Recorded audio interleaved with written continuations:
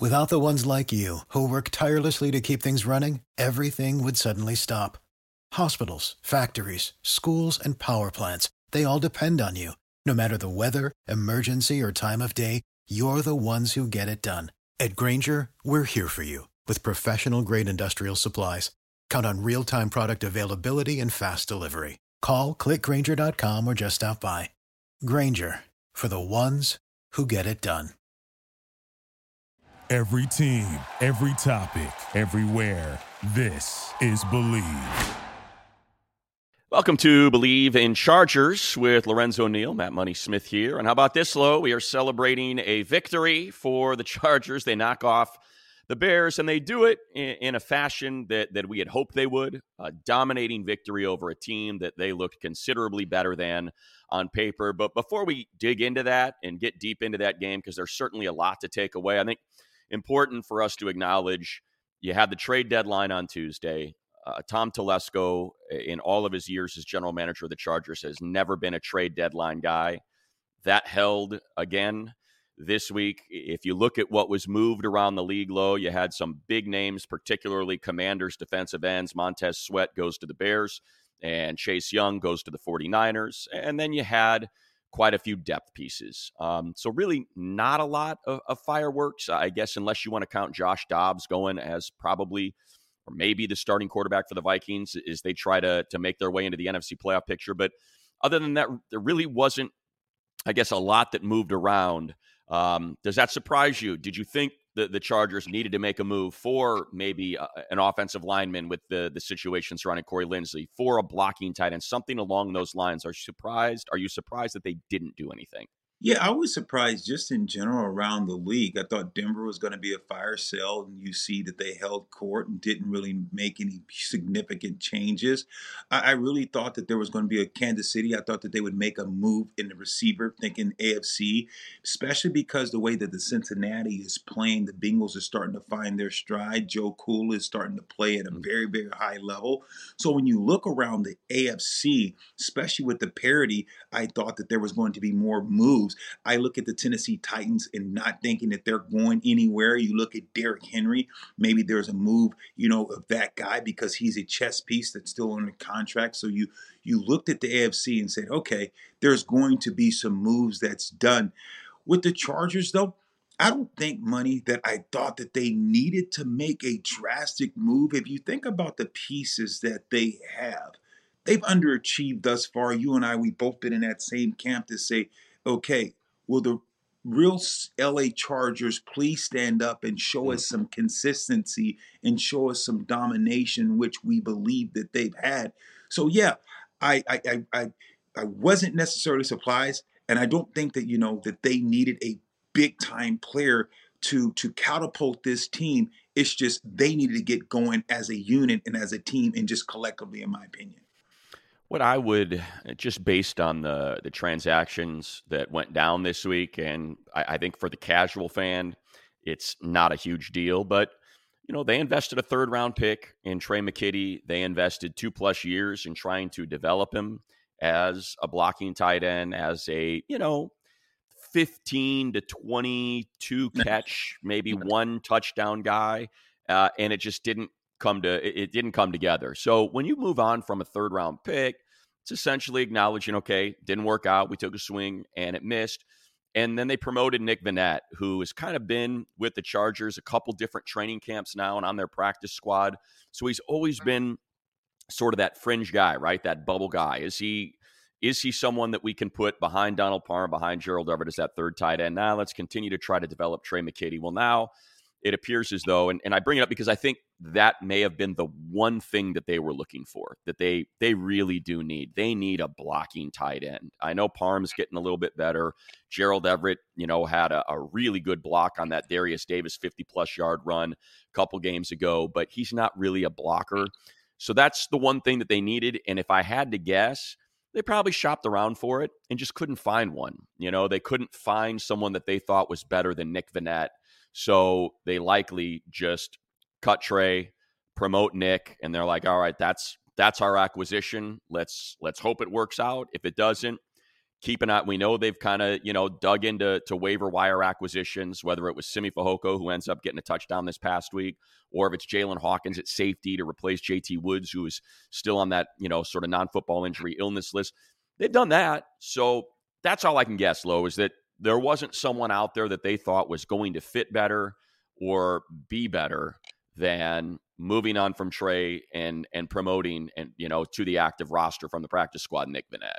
Yeah, and you look at Nick, and you're at practice, and you've probably seen him a lot more than I have. But here's a guy that you've got to realize he's going to service the offense. He's going to service the defense. Here's a guy that's out there. So you got to realize, a guy that we go back in time and we think about a guy, Antonio Gates, the kind of tight end brought in as a free agent, a guy that played at Kent State, didn't play football since high school. The Chargers took the time and, hey, let's develop Antonio Gates, Hall of Famer. Look no further than another guy that you talked about with the Chargers. Played offense, played tight end, but was brought in as a defensive player. And look how the Chargers developed him. And that's Chris Dillman. Think about Chris Dillman, offensive lineman that was brought in, to play defense. And doing practice, you start to see what guys can do. So yes, Matt, to your point about here's Nick Vannett, here's a guy that's on the practice squad that that you see, and you're like, what the heck are they thinking? Look how Gates turned. What did he turn into? Look at Chris Dillman, because the work at when you're on practice squad, and a lot of fans don't know that, Money, you have, because you know this, you're around it, you see it. Those guys work extra hard because practice squad, they are a revolving door. The practice squad, someone can come pick you off that team, a la Wes Walker that was with the Chargers, who going to have a great career. Because when you're on practice squad, you understand that teams are going to possibly take you off that practice squad. So your job is to be valuable, because once a starter gets hurt, if you're on practice squad, you're usually going to get cut, because the team and the organization has to go bring in another person to fill a void. So practice squad players, to me, they are the hardest working guys on the team, because they either want to be active, or they don't want to get cut, or they want another team to think that they have the goods to be on the active roster. The one thing I'll tell you about Nick, and again, I don't, because he was just a practice squad guy, you don't really get to be around them a lot. This dude's got some salt in his attitude. I like that. Got some dogs, huh? I don't want to tell the story. I'll just tell you, there is a story that I know about his time with the Chargers and how it ended and how salty he was, and like just how physical he was on the practice squad during practice, during training, or during training camp, joint practices, those preseason games. This is something that they need. They need a little bit, I said it last week, I'll say it again, but he's just a little bit of that dog, he's a little bit. And when you're talking about a blocking tight end and a running game that is really struggling, I mean, really struggling. I don't want to get too deep into advanced metrics, but it's True Media's EPA, and, their EPA numbers on designed runs. It's not just the worst in the league. It's the worst in the league by a significant gap. Like, it's historically low right now. So they need to figure something out. I think a lot of that is Corey Linsley being out, and and you're hearing from Coach Staley about, hey, Corey's contributing to the team in a different way now. So that leads you to believe that he's not going to be coming back anytime soon. It's going to be Will Clapp that moves. But I do think a big part of that is their tight ends just haven't been blocking well in the run game, and they need it.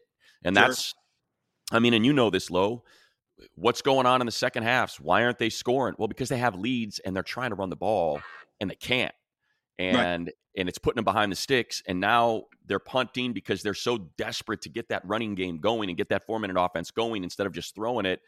And it's just not working. So I think this is a move that signals, all right, we got to figure something out, because we cannot continue at this rate with the run game in second halves. Oh, no question, Matt. And you need some nasty. You need a little bit of nasty sprinkled on that offense. What's the identity? We know Justin Herbert can throw the ball around the park, and we understand what you have in the running game, and Eckler when he gets on the perimeter in the screen game and what he can do. But you need some nasty. Who's that? I know you have an offensive tackle that's, nasty, but you need some more nasty guys on that offense. Because offense, when you had a Chris Dillman, and you had those guys that are going to go out and set the tone. And you had me. Those are those nasty guys who are going to set the tone for the offense. You need that. And we're a better place at a tight end. When you're talking about, you look at the run game. And Matt, you say, God, there's no lanes. There's no creases. What's wrong with the running game? Now you have a tight end that can push a defensive end or a linebacker and push him wide. Now you create a more lanes for the running back to get in and out. Why do you think the Niners went out and said, hey, we're going to go get Chase. We're going to go get another hard defensive end. Now Nicky Bosa, and now you have another great defensive end that they can constrict the edges. If you can hold the edges, now the running back can't bounce, and now you can't stretch the defense. So now this is why you bring in a tight end, and that's what the Chargers are hoping. If you can get a tight end that can create a new line of scrimmage and just get. For the ones who work hard to ensure their crew can always go the extra mile, and the ones who get in early so everyone can go home on time, there's Grainger, offering professional-grade supplies backed by product experts so you can quickly and easily find what you need. Plus, you can count on access to a committed team ready to go the extra mile for you. Call, click Grainger.com, or just stop by. Grainger, for the ones who get it done.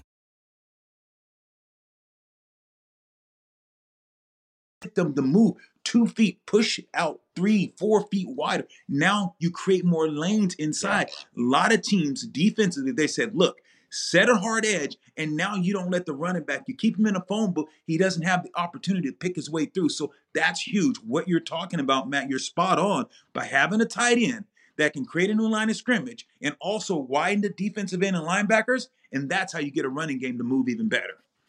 And that's a perfect transition, the seed you just planted there, Lo, to get into the game this past week 8 against the Bears. You didn't play well against the Cowboys. They were the much better team, but you still had a chance to win. It's at home, and you let that one get away. Obviously, you're trading punches with the Chiefs. We already went through all that last week.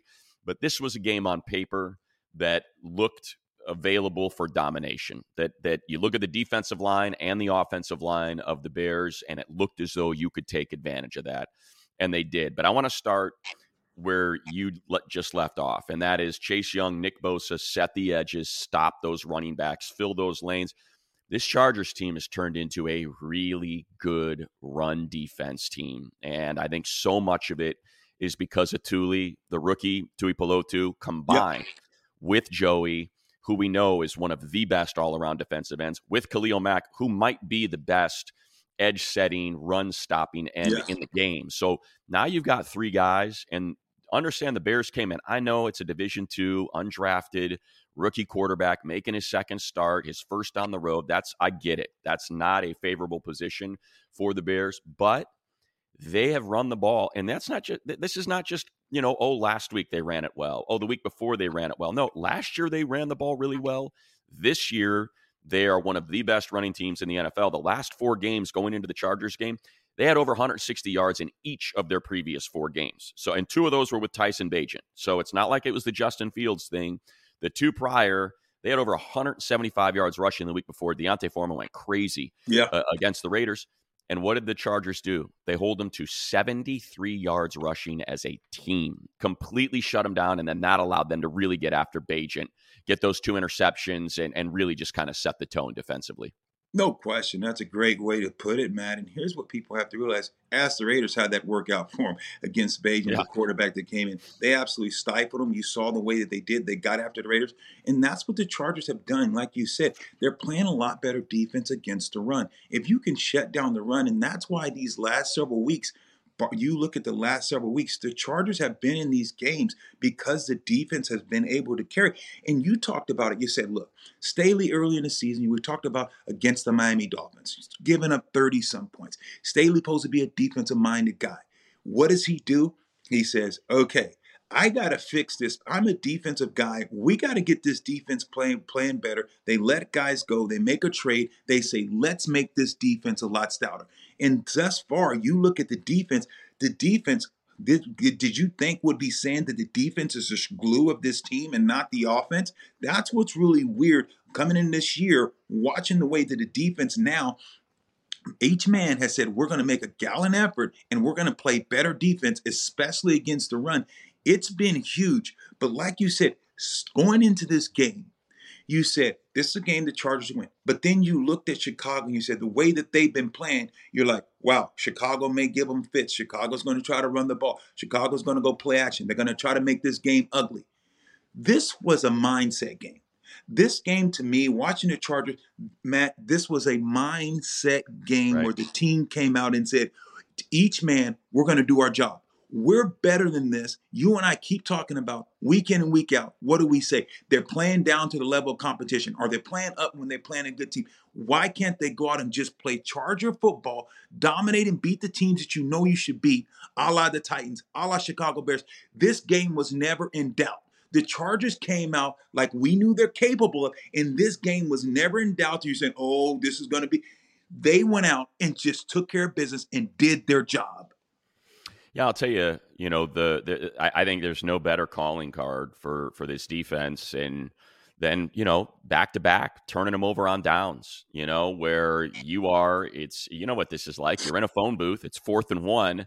And, no gain. Stuff them. Roschon Johnson, 230-pound back, who's been rushing for nearly 5 yards per carry this year. And Bosa, in vintage Bosa form, just, it's like the Hellboy right hand of thunder. Just grabs I think it was Borum that he grabbed and just tossed him aside and, tackles him for a loss. That's a turnover on downs. The very next series, they got to go for it again. This time, it's a 4th and 2.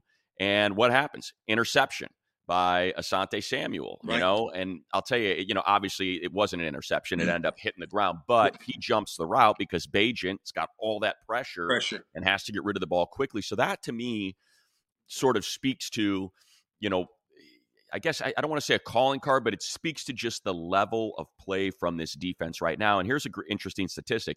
There is no team in the NFL, there is no defense in the NFL that is better than the Chargers. The Chargers defense is the best in the NFL at 3rd and 4th and 2 or fewer yards. They know how to bow up when it's in favor, for whatever reason, when it favors the offense, these 3rd and shorts, going forward on 4th down. No team has been better in the NFL than the Chargers. They showed it again on Sunday, and it's something that as we spin this thing forward to the Jets, they're going to show, going to have to show on Monday, because it's going to be a lot of Breece Hall. It's going to be a lot of 3rd and 2s and 3rd and 3s, because they are not going to be pushing the ball downfield. It's just not what the Jets do. They run the ball, they protect the ball, and they lean on their defense and special teams. But I do want to just, obviously, we got to acknowledge the offense here real quick, Lorenzo. 2 things. One, we already talked about the running game. That's got to get fixed. You can't have Austin Eckler running the ball 15 times for 29 yards and Josh Kelly going just 6 carries for, I think it was 21. Under 2 yards per carry for Austin, under 4 yards per Josh. But I do want to acknowledge the positive here, and that's that they finally got Q involved. Quentin Johnston finally got an opportunity. And what happens? 6 targets, 5 catches, 50 yards, including a DPI on a 3rd down that gave him a new set of downs and led to a score. So great to see Kellen Moore just play to Q's strengths. Let's get that yak going. Let's get these back shoulder throws going. We don't have to send him on 9 routes nonstop because he's so big and try to make him Mike Williams. He's not. They played to his strengths, and Q delivered. 5 catches, 50 yards, and that DPI. As we now transition to the Monday Night Football game at MetLife in the Meadowlands against the Jets, a team that has really just, you want to talk about catching some breaks. I mean, my goodness, Graham Gano misses a kick from 35 yards or whatever it was that would have put that game away. Instead, the Jets take over. They could not move the ball to save their lives in that entire game. And Zach Wilson, when they needed it, that dude had like 28 seconds to move the ball some 60 yards, and he did. And he leaned on Garrett Wilson and Breece Hall, and they did it. And they end up getting to overtime, and they get the win. But I do, so let's just kind of, it's a reminder that don't get too cocky about, Zach Wilson's terrible, and trying to play into that, the Rodney Harrison thing, what he was doing, which was just crazy, insulting a guy like that. He's capable. He is capable of making plays, and he and Garrett Wilson have something going. But defensively, let's just start here, Lo, because we just got done talking about the running game.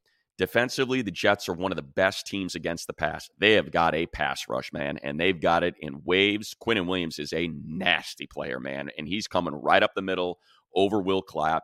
and putting pressure right in Herbert's lap immediately. Their edges are really good. Jermaine Johnson, I mean, these dudes can get after you.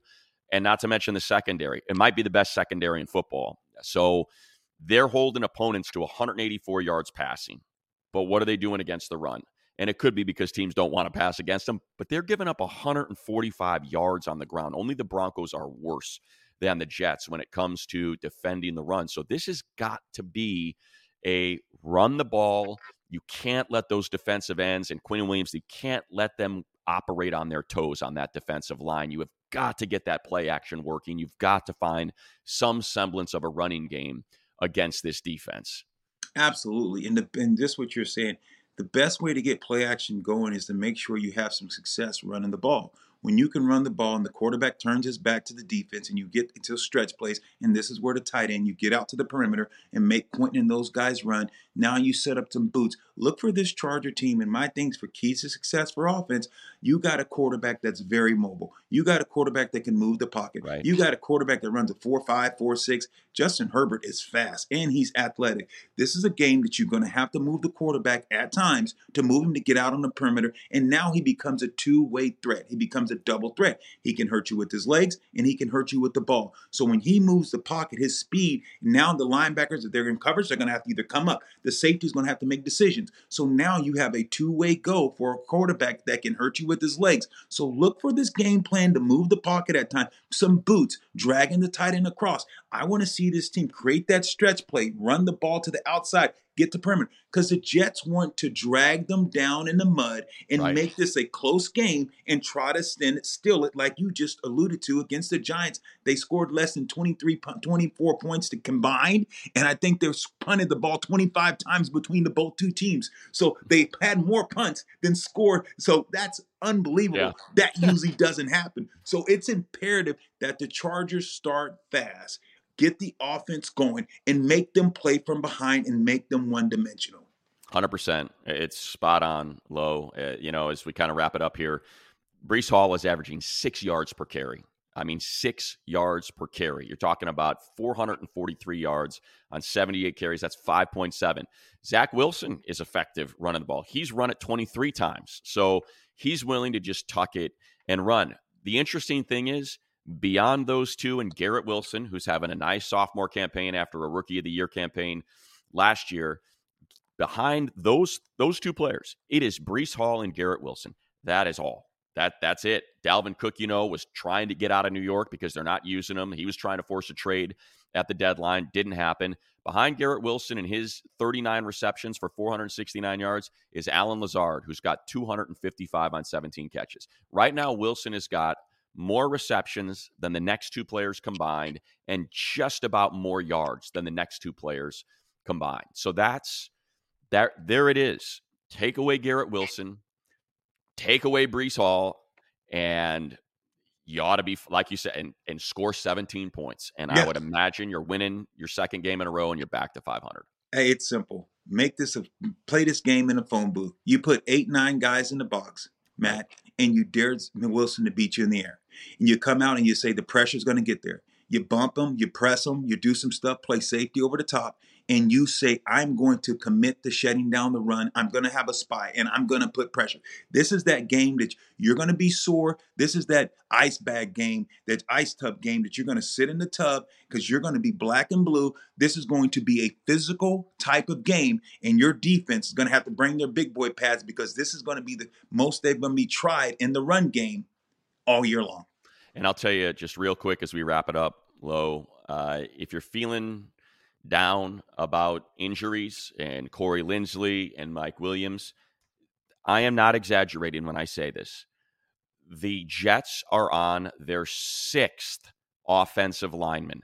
They have lost 5 offensive line. They are now 6 deep in injury on the offensive line. Their best offensive lineman, Elijah Vera Tucker, gone. Connor McGovern, gone. Wes Schweitzer, gone. Like they are down.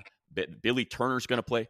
Man, let me tell you something. When Joey Bosa sees the name Billy Turner on a flip card, he gets excited. Billy Turner's going to have nightmares for the next 4 days, knowing that Joey Bosa's coming to town. So I just leave it at that. And he's going to be out there. So that's We saw it against the Bears. The Bears' offensive line has not been good. It has been incredibly leaky, and they took advantage of it. The Jets' offensive line is down 5 guys, and you're talking about a defensive front for the Chargers with Bosa and Khalil and Thule and Morgan Fox. You're talking about 6 guys with 2+ sacks. Do what you did against the Bears. Take advantage of it. Get back to 500 and get ready for a heck of a game at SoFi against the Lions when they come to town. For the ones who work hard to ensure their crew can always go the extra mile, and the ones who get in early so everyone can go home on time, there's Grainger, offering professional-grade supplies backed by product experts so you can quickly and easily find what you need. Plus, you can count on access to a committed team ready to go the extra mile for you. Call, click Grainger.com, or just stop by. Grainger, for the ones who get it done.